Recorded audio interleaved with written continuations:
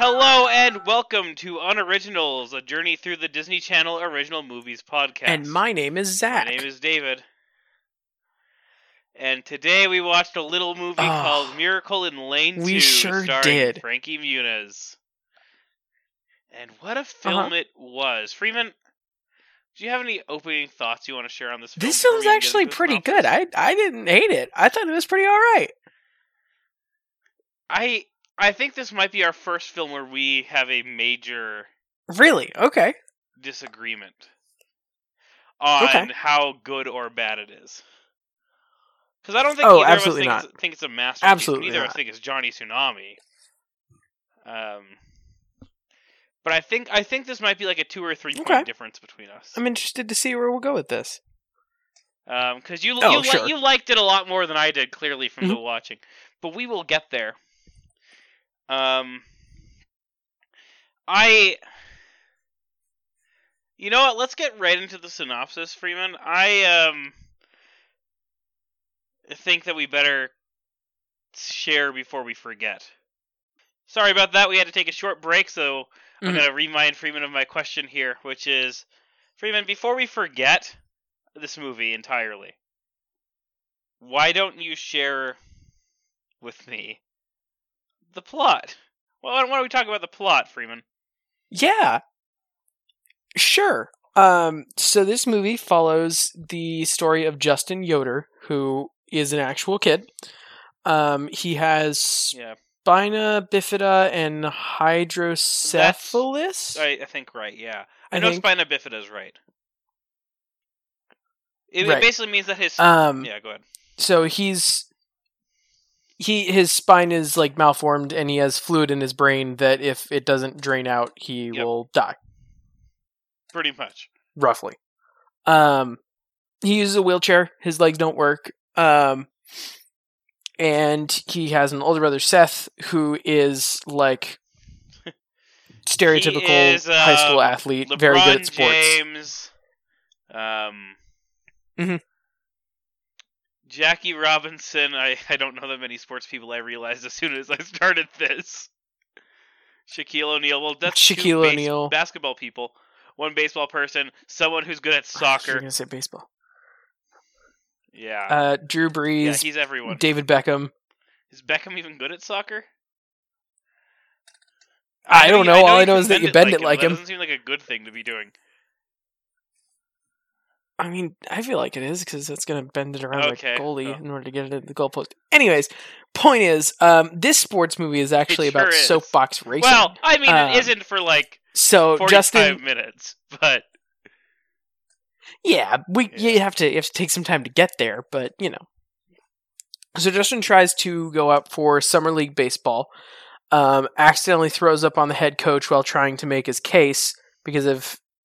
his disabilities? Yeah, his disabilities, because he basically spina bifida leads to like a pinched nerve, basically, like your spinal column's kind of pinched. I might be entirely off base on this. This is the research that I did. This is also vaguely what I remember from learning about spina bifida earlier in my life. So sometimes he will lose bladder control, and he will also lose other functions that are like related to gag reflex, for example, so vomiting. Mm-hmm. So, yeah, he throws up on his head coach, assuming due to his disability. But he continues to try and figure out other sports. Yeah, he tries chess. Chess is the next one that he goes to. And the moderator, I guess, of the chess tournament that he goes to assumes that he's a 10-year-old rather than the 12, 13-year-old 12. He is. And like the classes, like the age range is like, and then 7 to 11, and if you're anyone who knows chess, I did chess briefly, knows that if you're if you're 12 to 15, you are either a prodigy or one of those people like me who was just kind of into chess because you thought it was interesting and you thought you were smart, and then you got your butt kicked by the people who were actually good at it. But it was mostly people like me who kind of knew what they were doing with chess, but not really. Whereas if you are in the 7 to 11 range, you know what you're doing if you're there. Mm-hmm. So he gets... Yeah. But he assumes the opposite. So he loses. And gets entirely handed to him on a silver platter by a small child. I don't know what mate was done there, but I'm sure it was something. Yeah. So, after he leaves that tournament, he's at the car show next door. By the way, that scene has an error in it. Oh? Yeah, so technically the move that the other kid makes would not remove himself from check, so he could not make that move to checkmate. Anyway. Continue. Anyways, after he loses at the chess tournament, he goes to the car show next door, like you do. Yeah, I mean, why not? He has a big frickin' trophy, though. Yeah, or he sees his... what he really wants is to be like his brother. So he wants big shiny trophy. Big shiny trophy make person good. Yep. He sees his neighbor Vic, who is like a really antisocial, grouchy neighbor, stereotypical, normal neighbor stuff. But with the heart of gold, in the end. Yeah. And he's there we find out why he's grouchy later. Yeah, he's there with his really shiny, fancy red car, but he's not super personable, even though that's the coolest car there. Mm-hmm. But the winner is the one who collects the most money as far as donations, because I'm assuming this car show is for charity of some kind. It must be, and they also said that $1 is a vote. Right. So he's not really getting a whole lot of donations because he's not super personable. So Justin helps him win the car show in exchange for having the trophy. Because he's in a wheelchair, so people will donate to him. Mm-hmm. But Freeman, you forgot 3 plot threads. I did? Yes. The one plot thread is that Justin is talking occasionally to God. True, yeah. Who is actually a NASCAR driver. Bobby Wade. Yes. Who is based on Billy Wade and looks like frickin' Rick Bobby. Mm-hmm. From Talladega Nights. And God is... This is the most God, religious Disney Channel movie we've had so far. By a country mile, because this movie loves God. Mm-hmm. And if you're someone like me who... Maybe this is podcast suicide, and being like, I don't know. I'm not that into God. Especially not in my kids' movies. Yeah, it feels a little weird to be this God-centric in a kids' movie. There's a lot of it in this film. Feels a little weird. A lot of it. The other 2 plot threads are he has a headache. Earlier in the film. Mm-hmm. And that's... Which is important. A sign of his hydrocephalus not draining. Yes. Yeah, of his cerebral spinal fluid not draining. Mm-hmm. And if it doesn't drain, it can basically drown his brain and kill him. Mm-hmm. And the other one is that his brother's being a big jerk. Big stinky jerk, not man. Treating his brother like he normally does. And he has said that he doesn't want his brother at any of his games because he kind of ruins everything for him or whatever. Mm-hmm. And we also learned that he is maybe going to the doctor once every week. Mm-hmm. Which is important to bring up now because at the car show, Justin sees their doctor and asks how his brother is, and she says she hasn't seen him. General practitioner doctor, not... Yeah, general practitioner. And all of these plot threads come back to monumental importance of ridiculousness. Mm-hmm. So, anyways, Justin/Vic wins the car show. So, Vic tells him they're going to send the trophy in the mail after they engrave it with Justin's name on it. Mm-hmm. And a couple of days later, Vic drives by and asks Seth, the older brother, if Justin's home, and he's told he isn't. And Vic considers giving the box to Seth, but decides against it, drives away. And literally right after that, Justin and his mom pull up, and Justin recognizes Vic's truck, asks if he had a box with him, and Seth is being stereotypical older brother and only saying yes or no to be a jerk. He's also refusing to say if Vic was looking for him. Mm-hmm. Which he was. And Justin wheels off to Vic's house, and he tries like throwing some rocks at his door, small ones, so he won't do any actual damage or anything, to try and get his attention. But he doesn't know where he is, so he wheels around to the back of the house to the garage where he sees the car stored in the garage.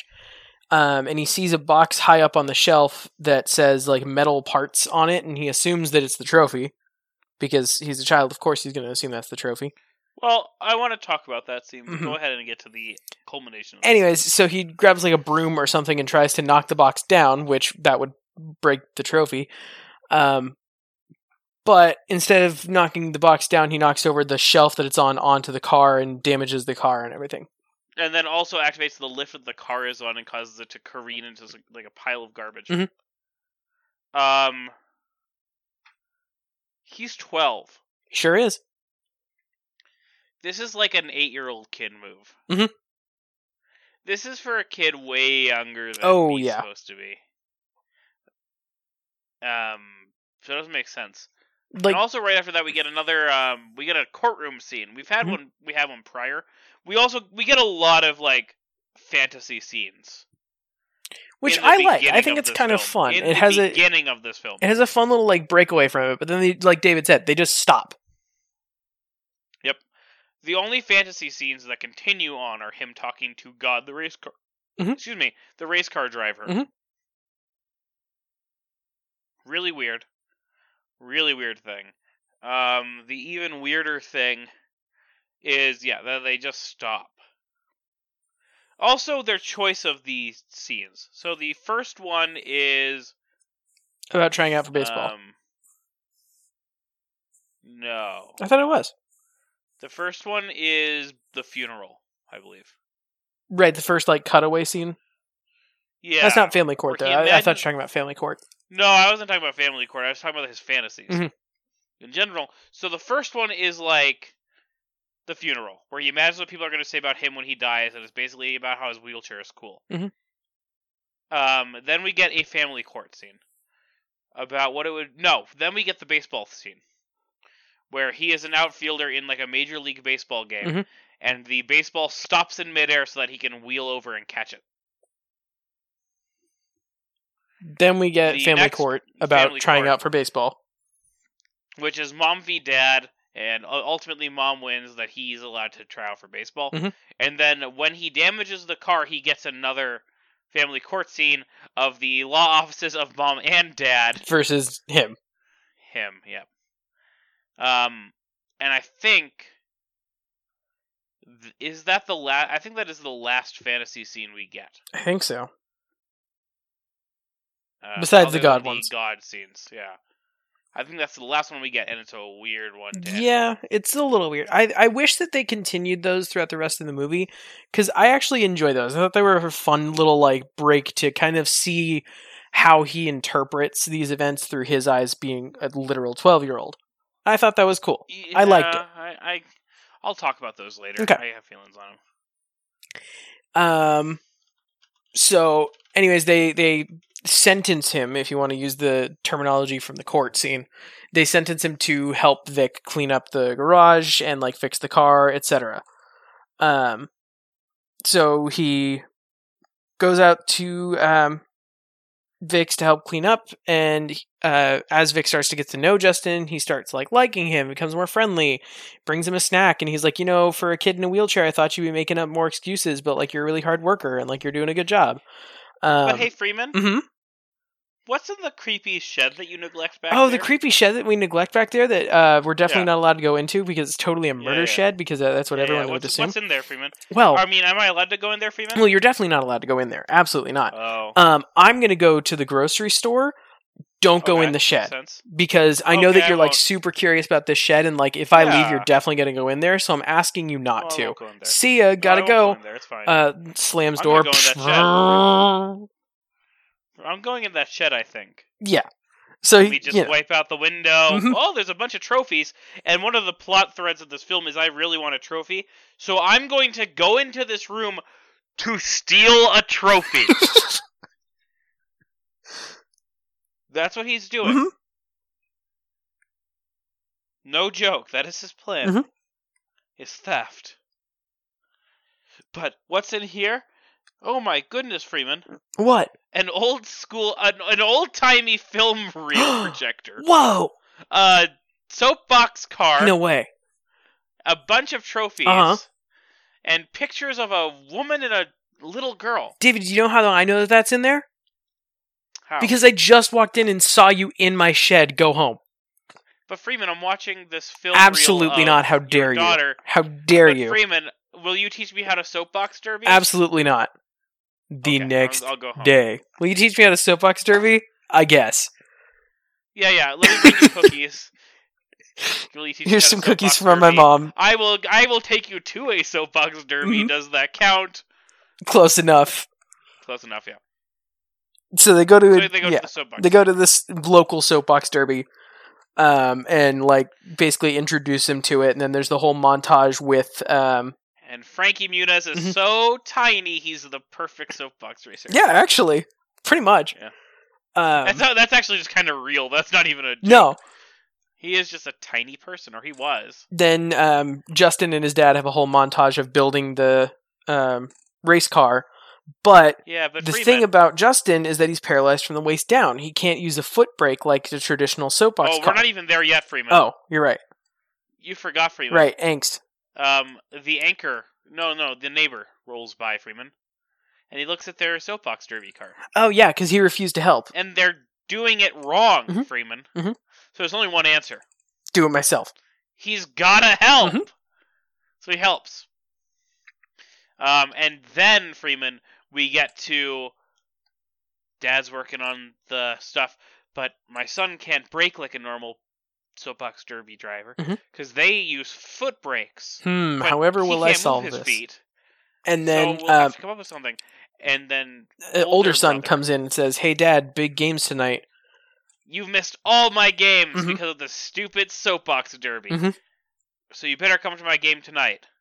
Okay, son, I'll come to your game tonight. I'll be sure to do that. I am on my way to your game tonight, and I am getting in my car. And I pull the parking brake on, so I need to... Wait a second! Parking brake! My God! He can't brake with his feet, but he could brake with his hand. Okay. And then he misses the baseball game. So he misses the baseball game, because he develops a parking brake. Which they then say is called the Justin brake, which is what it's actually called in real life. After this character, or this real person. So he misses the game, and then son is mad and waiting in the garage where the soapbox derby car is. And I expected him to be taking a sledgehammer. Yeah, I thought he was going to be breaking it, but I guess not. I thought he was going to be breaking it, and he was going to have to use the dead daughter. Right, I expected that. I expected something to happen to the car, and then he would have to use the other one. But that didn't happen. Nothing happens to the car. Or, that doesn't happen to the car. Nothing of note happens to the car. Right. Which was a little surprising. I figured they would pull that. So, Dad decides to give his oldest son a pep talk. Freeman, would you like to give me an example of this pep talk? Oh, it's the worst pep talk ever. Your son is special. Your brother's special. More special than you. I love your brother more than I love you because he's special. Sport. That's not quite right. No, but like that. It's close. It's closer to you're good at sports, but your brother can't be good at sports. So I've decided, since your brother can't be good at sports, I'm not going to be happy that you're good at sports until he can be good at sports too. So I'm going to help him be good at the one sport that he could possibly do and not pay any attention to you. Yeah, to the detriment of everything else. Which is, look, the brother is a jerk throughout this entire film, and will get there. Yeah. In the next scene. But literally the next scene. But that's also the worst pep talk ever. Because he basically the dad's not doing him any favors. Well, I hate my brother. I don't want him to come to any of my games anymore. He is a burden. And that's the end of that scene. Pretty much. But then, Freeman, they're going to give a practice to their soapbox derby. So they roll him down a hill. Yeah, like you do. And he's steering, but he's not steering well. And then he crashes through a mailbox into a tree. Yep. It clearly damages the soapbox derby car, but that doesn't matter. But it's just fine. Next scene. Yeah. He is also not well. So they figure out, Freeman, what's wrong with it. What's wrong with it, Freeman? What's wrong with it is that they figure out that the lines to the steering were swapped. So he was turning right to turn right, but he was actually turning left and vice versa. But not like Freeman. The car's way. But Freeman. Uh-huh. Someone was in the garage with the soapbox derby car. Oh, you're right. And has motive. Oh, it was the brother. It totally was. Let's go yell at brother. So if you were Frankie Muniz' character, what would you do? I would go yell at the brother. Okay, he's with his two friends. Still gonna yell at him. Whom is clearly his girlfriend. Okay, what do you yell at him? You messed with the steering on my car. I didn't mess with the steering on your car. Yes, you did. Who else would mess with the steering on my car? Also, you're depressed and you go to therapy, and I hate you. How dare you say that I go to therapy? I'm going to hit you. You can't hit me. I'm disabled. I wish I could hit you. Yeah, there you go. The only reason I go to therapy is because of you. You suck. I hope you die. And that's it. That's the scene. That's the scene. And it's like everyone's bad here. The brother's worse. But they're both bad. Hey, Freeman. Mm-hmm. Why were the wires actually messed up? Because the dad just is stupid. Yeah, he put them in the wrong way. And that's fine. This is the first time he's building a soapbox derby car. It's understandable. Yeah. It's not the dad's fault. No. That his sons are at each other's throats. Mm-mm. I mean, it kind of is. Yes and no. It is very questionable throughout this entire film if Frankie Muniz's character actually wants to do any of this because he likes it, or because he just wants to be as good as under an extreme pressure to be as loved as his brother. Right. Because it is very clear in the beginning of the film when they drop this thread that he feels like he is not as they do not love him as much as they love his brother, despite the fact that they make it clear many times they do. Mm-hmm. To the point where he says he has a headache, and the entire family drops like, everything. We're gonna start the grabs like pre-packed suitcases for the hospital. Yeah, yep, like ready to go. And this whole time he's talking with God occasionally, and he's saying, "God, do a miracle, make me walk," basically. Mm-hmm. And God's like, "Nope, I work in mysterious ways. I have a plan." God. Sometimes you have to burn a couple marshmallows. Race car God. Race car God, yeah. Sometimes you have to burn a couple marshmallows on an engine block that's on fire. Yeah, race car God, but not Lightning McQueen. Yeah. Not Lightning McQueen. But could you imagine? Oh, it'd be so much better. If it was. So anyway, it's race day. Mm-hmm. It's actually a bunch of races. A whole lot of race days. Montage race day. And they're racing, and he's not doing so well, and then he starts doing way better, and then he starts winning. Mm-hmm. And then it's time for the final race for you. Whoa. But there's a problem. Oh no. What's the problem? He has a big headache. He'll be fine. It's just a headache. It's not like it's anything bad. The neighbor, he's clearly not well, Freeman. The neighbor asks if he's okay. Right, but he's like, all he says is trophy. Fine. I'm fine. All trophy. He says is trophy. Trophy, man. Trophy. And he crosses the finish line first, but wipes out, which I guess disqualifies him.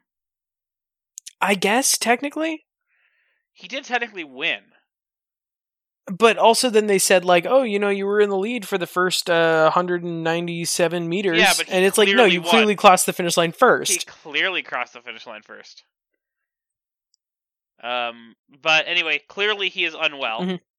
So he is rushed to the emergency room where his shunt in his brain, or his spinal cord, has failed. Mm-hmm. And his brain has flooded. But he's going to be okay. But when everyone's away, Freeman, who does he get a visit from? He gets a visit from, oh God, what's his name? Bobby Wade. The Bobby Wade. Bobby Wade, yes. The Bobby Wade. Not God this time. For real. But he does think it's God at first. Yes, who says, let me, by the way, you have video game hookup in your TV in here. So I'm gonna get you a racing game, which you'll be in 12th place in when you're playing. And B, do you think let me pick up your bedpan real quick. Mm-hmm. How do you steer car? How do you steer car? How do you steer car good? And then he tells him how to steer car good. Mm-hmm. And then he takes the bedpan with him. Yeah. Yes. And he leaves. Yes, for good luck. And no one believes him that he came and visited. At the same time, the brother has gotten a phone call from the Soapbox Derby Association that one of the people had to drop out. I think the person he lost to, technically, had to drop out, so he is now being invited to Soapbox Derby. And what does the brother do with this information? He tells no one. Because he's an Because ass. in the hospital, I'm not even going to cut that. I'm just going to leave that in because it's accurate. Also, the parents come and visit him in the hospital. Mm-hmm. And they're like, "What's up?"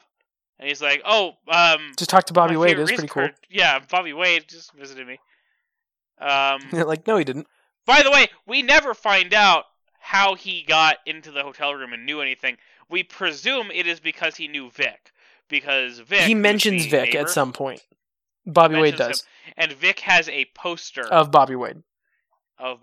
So presumably they know each other, but it's never mentioned. Never talked about. Yeah. But presumably that's the connection as to how everything gets brought together there. Yeah, and the parents are like, okay, are you sure you're okay? Because there's absolutely no way that's true. So, they come home. Hey, older son. Anything happened while we were away? Nope, absolutely nothing.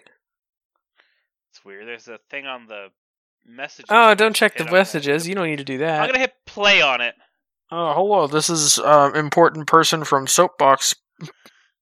And then he hits stop on it. And he's like, oh, they just called to check in and see we're okay. You don't need to listen to that. It's fine. And he's like, we should really listen to it. So he tries to listen to it again, and the brother stops him. We really... What the heck are you doing? Like, you don't need to listen to that. They want him to race, and then he storms upstairs. So Dad follows him and says, what the heck, dude? And he says, what if he dies? That came out of nowhere. He's not going to die. He's absolutely fine. This was a one-time thing. He talks with God all the time. He'll be fine. He talks with God all the time. It's fine, yeah.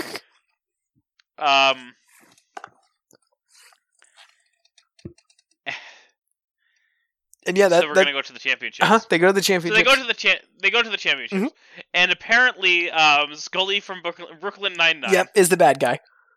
Is the bad guy, kind of. He decides, well, our biggest competitor rival is the cripple. Is the kid in the wheelchair. Which is his literal wording is the cripple. Yes, is the cripple is what he says. This movie was made in 2000. So I'm going to go look at his race car, which we established earlier in the film is a big no-no. So he looks at it. And he sees the handbrake. TM. So the we Justin then get break a actually scene, did it, I think you'll find. The Justin brake, yes, you're right. We then get a scene of them in the hotel room. They are watching Ricky Bobby on the TV. It's not Ricky Bobby. Wade. Ricky Bobby is Bobby Wade. Bobby Wade. Yeah. It's Ricky Bobby, who is actually Bobby Wade, who is actually, I believe, Billy Wade is the real life. Sure, probably. Anyway, who's on the TV and is like, well, recently I got some advice, and he pulls a frickin' bedpan out of his car. The brother's watching the TV with him, and he's like, see, that's my bedpan. And the brother's like, okay. Yeah, like, sure. And here's the advice, which is to hold the steering wheel like you're shaking hands with the car. And he's like, that was my advice. And the brother's like, yeah, Like, yeah, okay. And he's like, so, and actually that kid has he's like, where did you hear that device? He's like, oh, I heard it from a kid I met in the hospital. His name is Johnny. Or not his Johnny, name is Justin Yoder, and he has a race today. Hope you have a Yoder. great race. And everyone's like, what? Yeah. And then they get a knock at the door, and it's a race official. He's like, by the way, someone reported your car. It's illegal. Do you know that's illegal to have a handbrake in your car? You need to use foot brakes. And they're like, what? He can't move his feet. And they're like, well... Except for the various scenes in the film where we see him move his feet because he's not actually paralyzed. Anyways, they're like, well, I mean, we guess we can have a tribunal about this. So they go to the tent at the raceway with the car and get ready. But the brother stays home because his tummy's upset. His tummy's upset is what he says, although we know the actual reason now. And there's a whole conversation Justin about says, handbrakes versus well, foot I brakes. hope you're happy. You finally get what you want. I'm gonna fail, but I just wanted to be just like you want for once.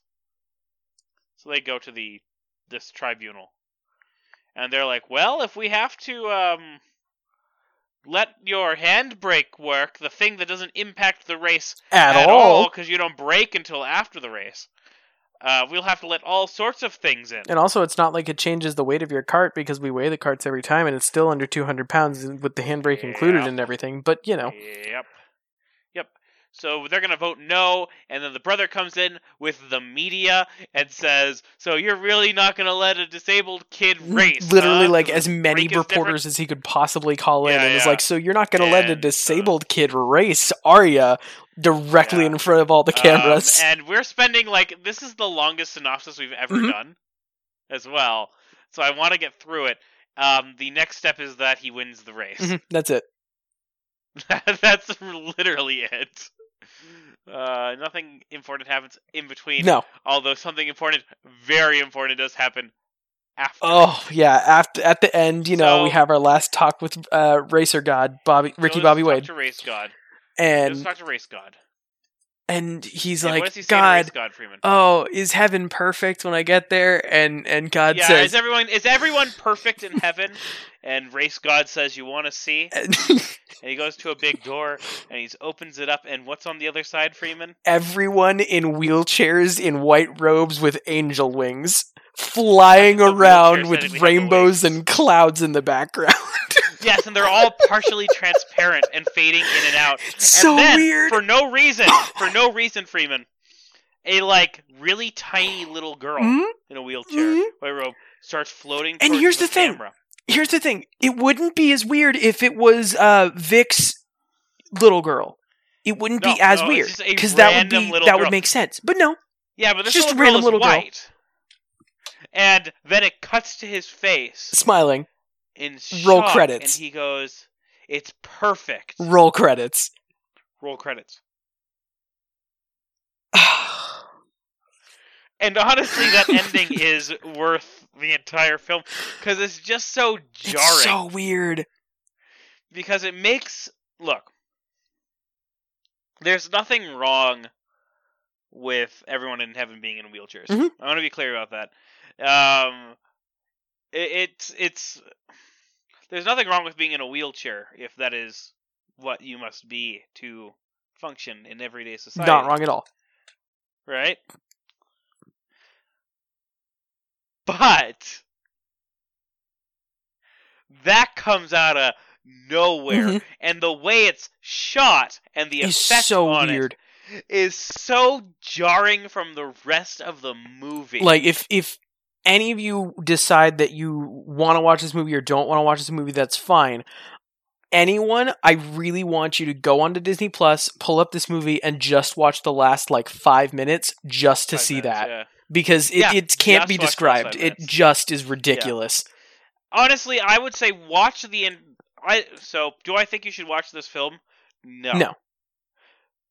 But should you watch this film for the ending? Yes. Yes, because I do not think that ending is as good as it was without the rest of the film. We'll get into scoring. I'll wait until to give my feelings on the film fully until after we do your segment, which I know you're excited about. I'm very excited. Well, because there's two people in this film that we know for certain who they are, which are Frankie Muniz, obviously. Right. He's pretty highly billed. Malcolm in the Middle. I have to wonder if they did some of the stuff that they did because Malcolm in the Middle was starting around this time. I think that's why all of the jump cuts to the fantasy stuff happens. Yeah. Even though I'm pretty sure Malcolm in the Middle didn't have a lot of that. No, but it feels very sitcom-y. You know what I mean? That's what I was. Yeah, it feels very sitcom-y. And also, the dad who's in it for 5 minutes is not Frankie Muniz's character's dad, but the bad guy dad, villain dad, bad guy dad, who turns out not to be so bad at the end, is Scully from Brooklyn Nine-Nine. Yep. And the only person I'm pretty sure in this film who still has a career. Yeah, I think so. Or at least any sort of significant career. But David, wouldn't you like to find out? I would love to You'd love to find out. Because The brother looks really familiar. He does. He sure does. We have seen him. I'm going to leave him for last. Okay. Because of course I am. So, please. Our first contestant on What Else Did They Do this time is actually Tuck Watkins. Okay, that is Vic, right? No, that is Ricky Bobby. That's Ricky Bobby. Yeah. Yes. So Tuck Watkins. He has kind of like that very like 80s movie hero look to him. You know what I mean? I looked at I looked at what he looks like now, or whatever he looks like on a Wikipedia profile page, because I was trying to find out if he was an actual race car driver. I didn't look at his filmography or read anything about it other than where it said actor, and then I clicked away. So I'm totally blind on this, but he looks like a action hero guy. Yeah. Well, despite that, he hasn't done a whole lot with that. Okay. Was he in The Office or Parks and Recreation? Oh my god.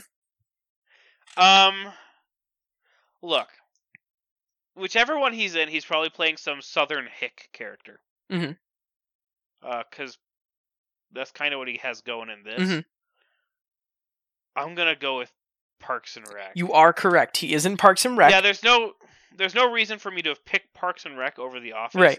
I just think that Parks and Rec has more like backwoods hick characters than The Office does. Well, in Parks and Rec, he actually plays Pistol Pete, the basketball star that's stuck there and is only used for like promotional stuff. That's right. Okay. So that's kind of funny. Okay.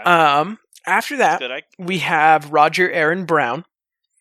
Roger Aaron Brown played Vic. Okay, he played Vic. Vic, and I will say, all the acting in this movie, for the most part, we'll get to it, is pretty good. Yeah, it's not bad. Yeah. It's not bad at all. Yeah.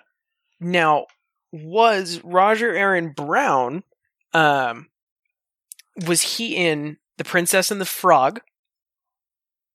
Or was he in The Road to El Dorado?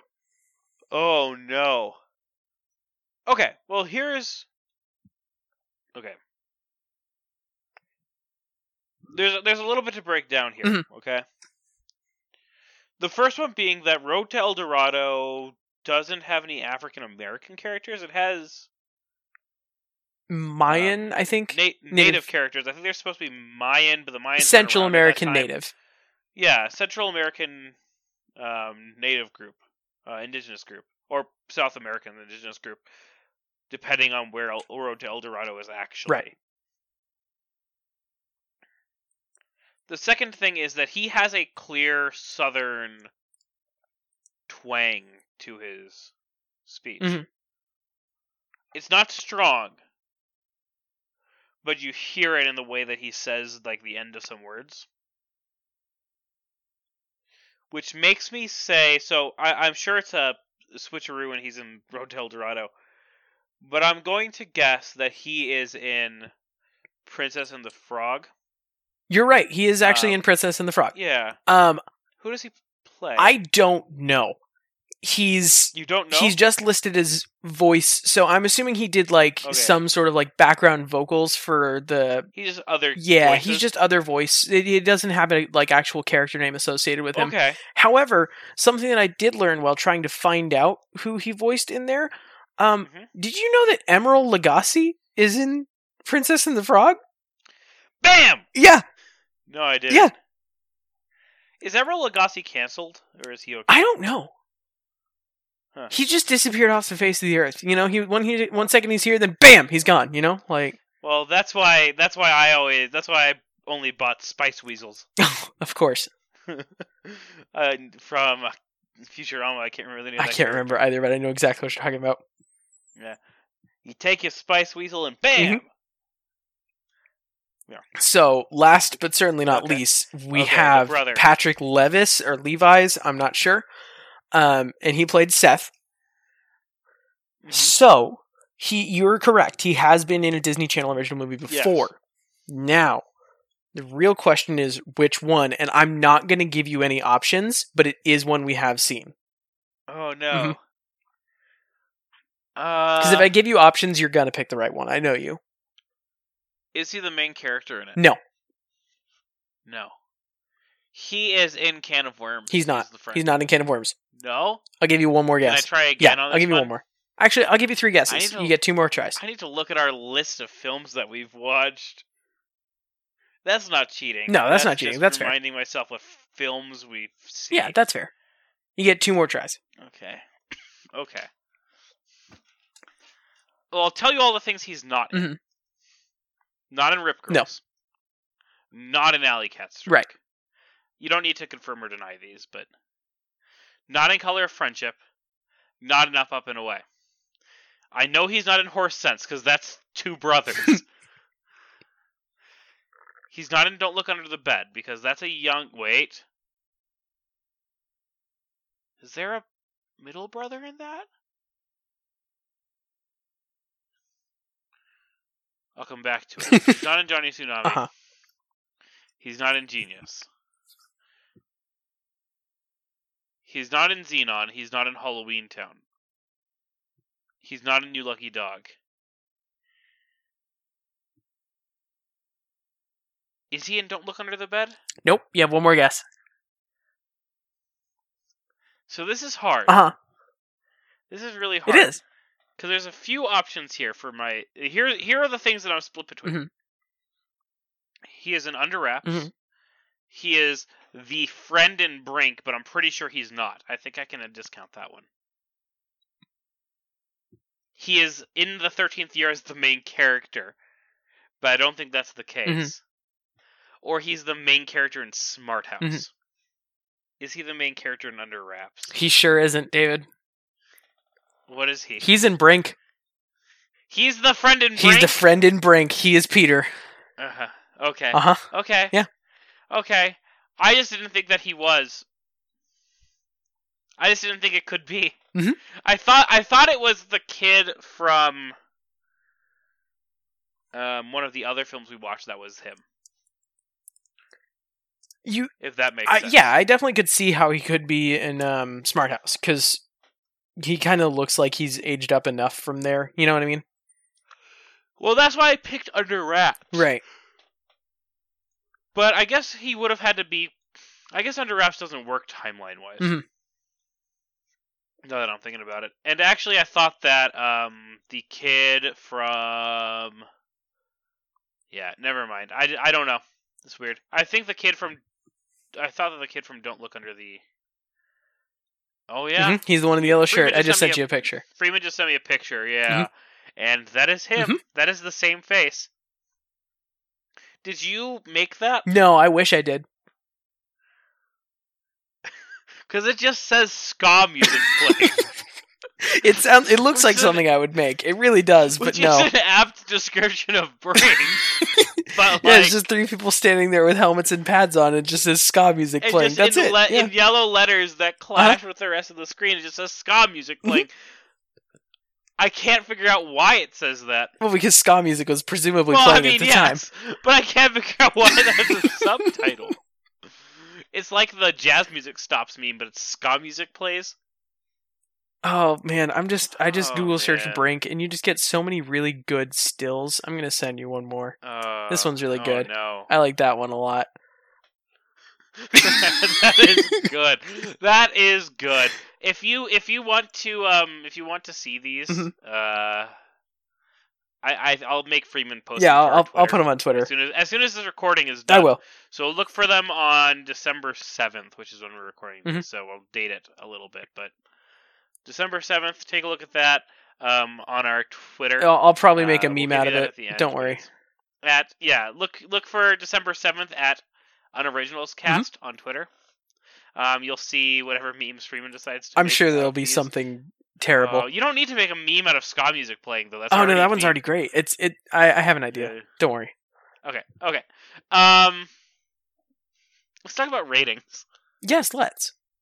I feel like I've led up to mine enough that I should probably just get it over. Okay. So I'm going to break this film down into component pieces, right? Mm-hmm. I'm not going to rate each one individually. But I'll say if each one is good or bad. Acting, for the most part, is good. Side characters not so good. The dad is kind of stifled in places.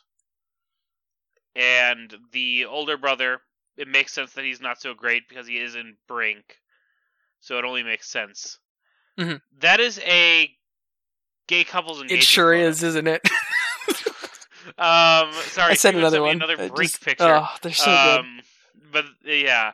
I'm sorry to distract you. I thought for a second that the other kid was holding him under the arm. I did too, and I was so excited. I was like, "Oh, that's quite the picture." They're holding hands. Yeah. No. So, but Frankie Muniz obviously is great.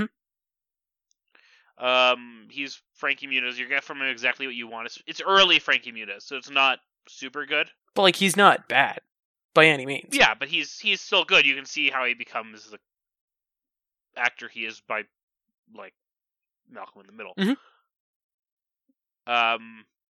As I said, dad's kind of take it or leave it. Older brother's kind of take it or leave it. Mom's kind of take it or leave it. Mom has a lot of lines in the first half and then none in like the second half at all. Right, she's mostly just cheers. Yeah, it's really weird. Male bonding stuff, I guess, is what it's meant to be, and sexist, but whatever. Oh, David! Oh my God, we completely forgot to mention. Yeah? David, the strawberry scented lotion joke. Oh no! Okay, this factors into my rating. Oh, we forgot to mention that. There is a scene after Justin is concerned about the fact that his brother keeps going to the doctor, he is looking for a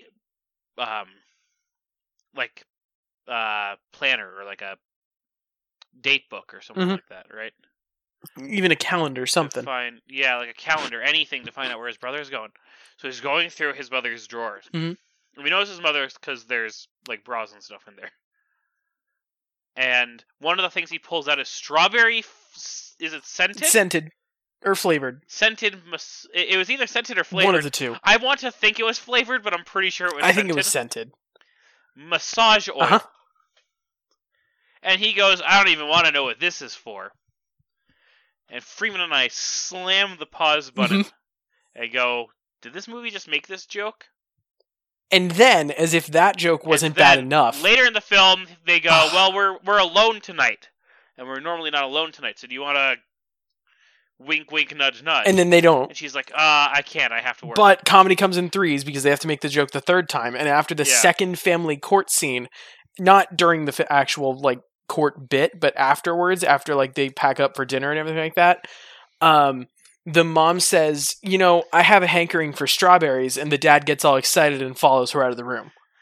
And the brother goes, what? Uh-huh. And Justin just says, you don't want to know.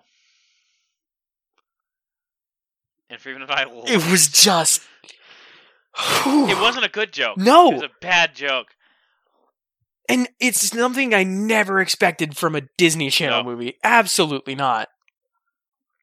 It feels so much like a proto Malcolm in the Middle. It does. So much like a proto Malcolm in the Middle. That actually that does factor into my review because that's a good bit, but not for this. Absolutely not for this. There's a lot of things here that make me go, "This is an interesting choice," but it's not a Disney Channel original movie. It shouldn't be in this movie. And it's like that. It is the scene where Justin and Vic are in the car, the Ferrari. And he's like, oh yeah, my daughter died in a swimming accident. Right before finals. And then my wife died a year later from a broken heart. And I wanted to die too, but I didn't have the courage. So I lived instead.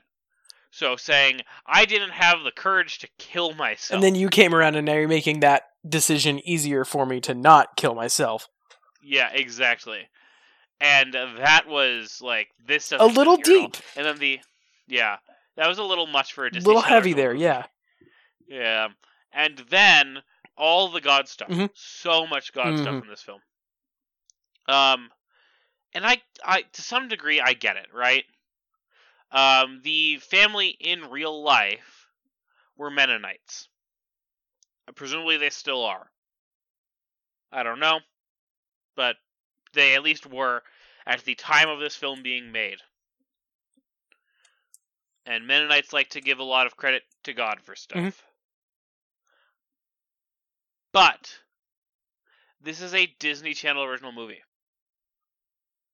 If one of the things you want to promote is like unity and togetherness and caring about your fellow person, why do you make God in your film a white as heck race car driver? Mm-hmm. That doesn't need to be in this film. It's a little overboard. It's a little weird. It'll be one thing if it was a "Hello God, it's me, Margaret" sort of deal, where he's talking to God, but there is no God in the film. It is because that I will accept, right? That's fine. I don't have an issue with people talking to God, but when you're like, "Bam! By the way, here's God. He's some white dude." Like here's his interpretation of God. Yep. And God's gonna tell him that he works in mysterious ways. And sometimes you gotta burn a marshmallow. Yeah, and it's okay that you're disabled. It's just one of the many challenges I've put in your path, which is never something that anyone wants to hear you tell them. That God has a plan, and this is a challenge that God has put before you. No one wants to hear that, I'll tell you right now. So all that kind of lowers the score for me. The acting raises the score. The acting is good, as I said. The plot is based on a true story. Which I think is super cool. I have to wonder... It is super cool. But I have to wonder if the true story is not more interesting. Because there's so much of this film that is clearly fictionalized. For example, the scene where the brother comes in with the media and makes them accept that he can use a handbrake. Right. From what I saw online, and I did a very small amount of research, so I could be wrong, Justin did that himself. He is the one who petitioned for that. He is the one who made them accept it. It should have been his moment. And the reason that they give it to the brother is try to give him some sort of redemption arc to make him a more likable character when he's really just the worst character in the movie. He is. Let's see. The plot itself isn't memorable at all. And it moves at a snail's pace until the last half hour of the film. As soon as he starts doing soapbox derby races, it's great. It's not like... I say great. It is a fine movie. It is absolutely just fine. But everything before that takes so long, and then we talked about the ending, which is bonkers and doesn't fit the tone. And I'll tell you right now, I hate the sitcom bits where you're like, let me cut to this fantasy thing of something else happening, and then cut back to real life. I can't stand that. I hate it when a real sitcom does it. I hate it when Family Guy does it.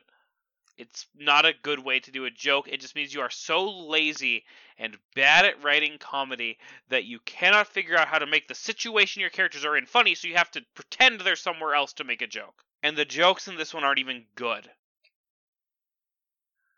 The only times Freeman and I laugh were at unintentional bits and uncomfortably laughing at the strawberry-scented massage oil. Because once again, that shouldn't be in this film. Absolutely not. The acting is fine. It suffers from lazy writing. And it suffers from the fact that the story, really interesting story, is not an hour and a half story. This movie does everything in its power to stretch to an hour and a half, and it doesn't need to be that long. And you feel that for most of the movie. Oh, yeah. So, without disrespect to Frankie Muniz, who I think is a fabulous actor, and it's unfortunate the health issues that he has had. Without disrespect to the real person that this is based on, this movie gets a 3. Okay. It wasn't even fun to riff over for most of the film. And that's... A good film is fun to riff over. A bad film is fun to riff over. This film was just... It wasn't even... The bits of it that are bad are so much worse than the bits of it that are good. In my opinion. And this is, as I said at the beginning, I think Freeman and I are going to differ here by quite a large margin. because this thing hit every pet peeve for me. Well, so here's the thing with that, David. I don't disagree with you on all of those points. You are right. These are all not the things that make up a good movie. And I'm not saying that this movie is good. I am saying, however, that this movie is enjoyable for me personally. I think this is a fun movie to watch because of how stupid it is. Like, I love And I cannot debate that. I love the comedic bits. They're so just ridiculous, and I love that. I wish they had more of them and they continued them throughout the movie, because that would make them better rather than just having them in the first half. I really like the cheesy writing. Like, it's so just lazy and just nonchalant, and this is a movie that I can just watch and not have to worry about anything, and that's fine. However, would you watch this movie again? Absolutely not, unless I was going to watch it with you, which you would never watch this movie again. No, I don't want to watch this film again. So no, and this is, I think, a perfect example. I don't think we've had a movie like this yet, where it shows off the difference between you and I's feelings on certain tropes. Because, like, the thing is, I love all these goofy sitcom, stupid, just really weird comedy choices. I think that they can be really fun to watch if you're not watching it for any sort of, like, entertainment value from the actual material, and you're just watching it because it's funny because it's bad, you know? Yeah, and it's not even a thing. I mean, I'm not like, how dare anyone enjoy this film? Mm-hmm. I understand why you enjoy it. I do. It's just that I don't. Right. Because we watch the same film. We agree on all the points. Oh, 100%. About this film. We just disagree if it makes it an unenjoyable film or not. Right. Which is a perfectly fair distinction. It's just, you know, this is how it goes. We've had so many films that are just unbelievably bad. Or enjoyable to watch, but unacceptably bad. Or are Johnny Tsunami. Which is an all-time masterpiece. Or are just average.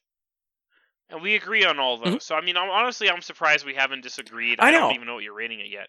But I'm surprised we haven't disagreed sooner. Which is really something to be said about how bad some of those bad films are. Yeah. So, here's the thing about this film for me, though. Is with my own, like, personal rating of what I like in a movie, this film would get much higher than the score I'm about to give it. However, the thing is, I'm not rating these based on what I would enjoy as a movie. I'm rating these based on how good of a movie they are. You know? So for me personally, this movie gets a 4.5 out of 10. Because it's not as bad as some of these other movies that we've watched, like Brink or like Can of Worms. It has some redeemable qualities to it. Again, like you said, Frankie Muniz does a great job. He's actually a really good actor. It is a shame that all of these health problems have happened to him, because he's really good at what he does. And I think the plot is fine for what it is. It definitely needs some reworking. This script could have gone through a couple more drafts to get it better to where it was. And some of those jokes don't land or don't fit, and the bits are a little weird. But for what it is, it's not that bad of a movie. For my own personal taste, I would give this one like a 7 out of 10, because like I could be very... I thought you were going to give it a 7 out of 10. No. Like my own personal rating, yes. But as far as this podcast goes and like actually rating these movies based on how good of a movie they are, absolutely not a 7 out of 10. Yeah, and I that is actually a much lower rating than I thought you were going to give it, as I just said. We're a lot closer than I thought we were going to be on it. And I think that the reason, I don't think it's even so incompetent as a film. I think it is more competent than the other things in the 3 camp. Right. It's just that the things, to me, that are offensive about this film are just so much, offensive. Right. That I wouldn't feel comfortable showing this film to a child.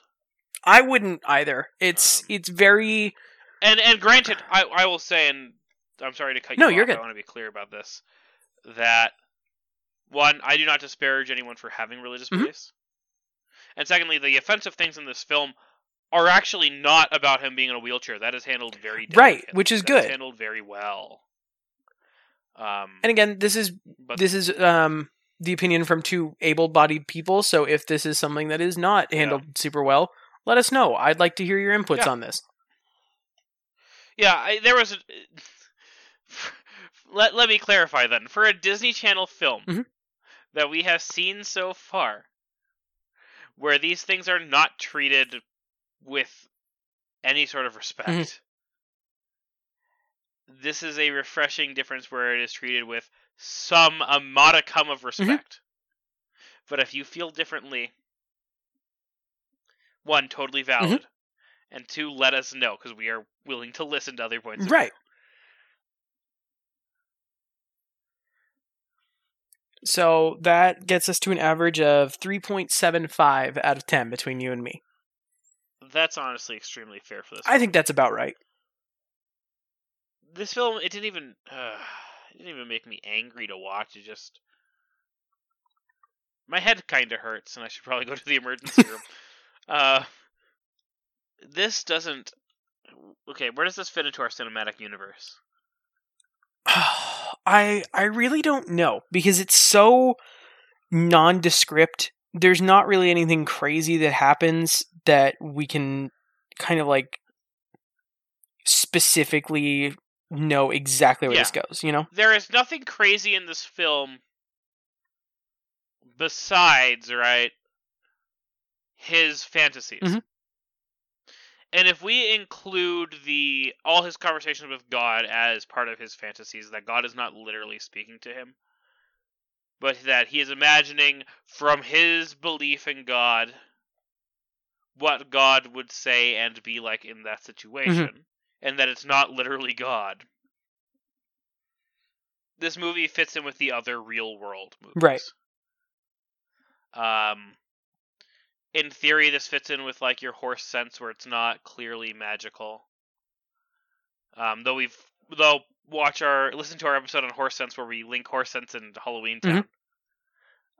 Which means that this would be in the same world as Halloween Town. Which I feel like that's understandable, because Halloween Town does have the real world, you know? Yeah, because I mean, basically, this fits in fine. You could put this in with Brink in a film world. But if Johnny Tsunami is real in our timeline, which I hope so. In our cinematic universe, Johnny Tsunami is something that happens in this quote unquote real cinematic universe, and that Johnny Tsunami is just a side story that is happening that doesn't have any of the Halloween Town stuff happening, which is really our main thread, I think, for our cinematic universe, is Halloween Town and monsters. And superpowered individuals. Because it's a good way to get all of that into its own conglomerated area. Yeah. That this can just be another side story in the same vein as Johnny Tsunami. I don't see any reason that wouldn't be. I don't see why not either, because nothing too outlandish happens here, so we don't really need to find any sort of niche place to stick it to make it make sense with Halloween Town and everything. It's just, it takes place in an average day. Like, it's not anything crazy. Yeah. This is what Don't Look Under the Bed looks like every day that there's not an imaginary friend hanging around. This is Up and Away without the crises. Yeah, this is one imaginary friend away from... Oh my god, Freeman. Do you think Up and Away was supposed to be a film about disability? Oh god, it totally was. Was Up and Away the Lost episode, right? Yeah. Oh, it totally was. Because there's the one kid that doesn't have superpowers in that family. Yeah. Oh my god. Up and Away is related to Halloween Town, by the way. I forget if we said we that. did. I know we mentioned that. Yeah, you're right. It totally was. Monsters. And it was so poorly done that we didn't even notice until, let's see, 1, 2, 3, 4 episodes later? I said that they weren't... Sorry, I said they're not related to Halloween Town is what we landed on. That they're comic book characters. Right. That's what we landed on. Sorry. That they are also fictional characters that exist within the universe where Halloween Town characters are real.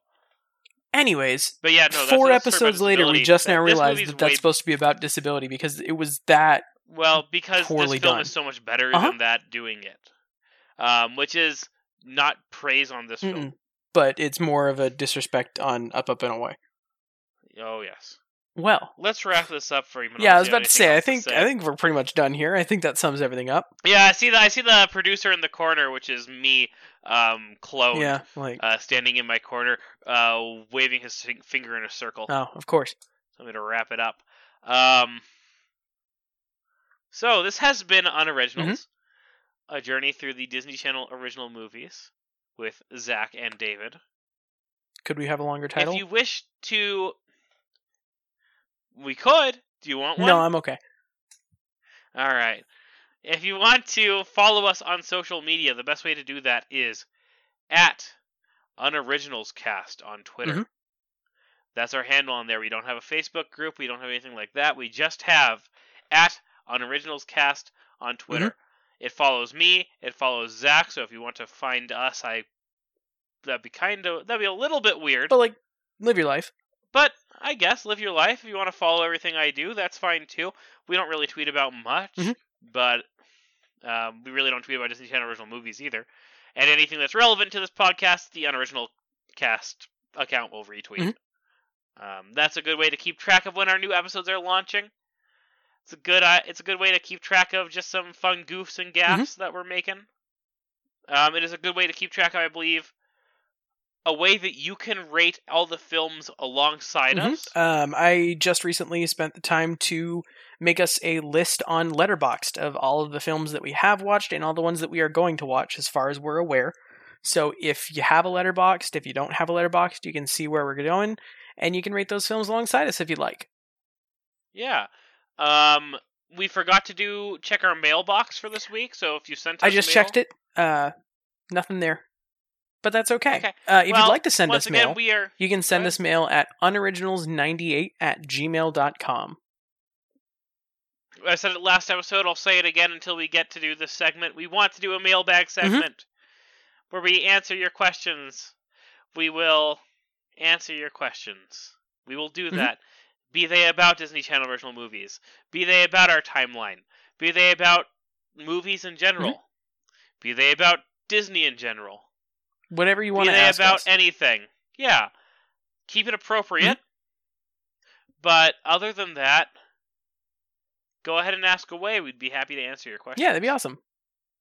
Yeah.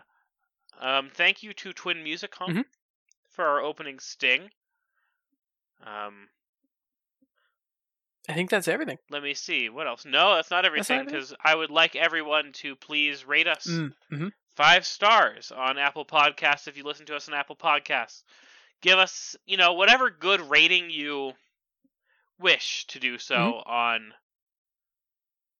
whatever podcast app you listen to us to, if it has a rating system. I know not all of them do. And if you leave us a rating, please, please, please, please, please leave us a comment. Why? It's not for me. It's not for Freeman. We appreciate it. We read those comments when we see them. You're welcome to tweet at us that you rated us 5 stars. Someone did that today. And we appreciate it. But please leave a comment. Why? Because it says to our overlords in the podcasting industry that people are engaging with us. People like us. They're talking to us. That we actually have a following. It means that I can buy a better microphone. It means that we can start getting sponsors and figure out how that works. It means we can set up a Patreon. It means that we can maybe get onto a bigger podcasting network that will cover some of the stuff for us and distribute us more efficiently. It means that we might be able to start putting out episodes every week. It means so many awesome things. And it's okay if you don't, or if you already have, you've done your part, and thank you for doing so. But it gives us those opportunities if you like this podcast. And that's all I'm going to say on that. I'm going to harp on it every episode, and if you've already done it, thank you again. But, it's like on YouTube, you got to hit that subscribe button and the bell. Got to hit the like button, everything. It's how we continue to get to new people. And it's how we continue to make our podcast better. And one of the things I didn't mention was hire an actual editor who knows what they're doing. Yeah, probably a good idea eventually. As opposed to just me editing it every Sunday night. at 9 o'clock, tired. But it still works. And wanting to go to sleep. Oh, I do a fine job, but I'd love for someone better to do it who's not me. Yeah. And also, I'd like to pay that person. That would be the best part. All of that comes with all the other stuff that we're talking about. But, done with that. Freeman, what movie are we watching next time? Next time we're going to be watching Stepsister from Planet Weird. Oh boy. Let's see. Let me see if I can look up a tagline for us. Alright, please do. Planet Weird. Most stepsisters are weird, but this one's out of this world! Honestly, that's probably it. It's probably pretty close. Doesn't have like a little tagline. Megan's world is turned upside down when she hears her calm life with her little brother and single mum is about to change. Oh, please be British. She hears she's soon to have a stepfather and a stepsister. Megan thinks they're a bit weird, but is determined to stop the wedding. She discovers they're actually even stranger than she thought. They're from another planet. Whoa! Whoa! My name is David. My name is Zach.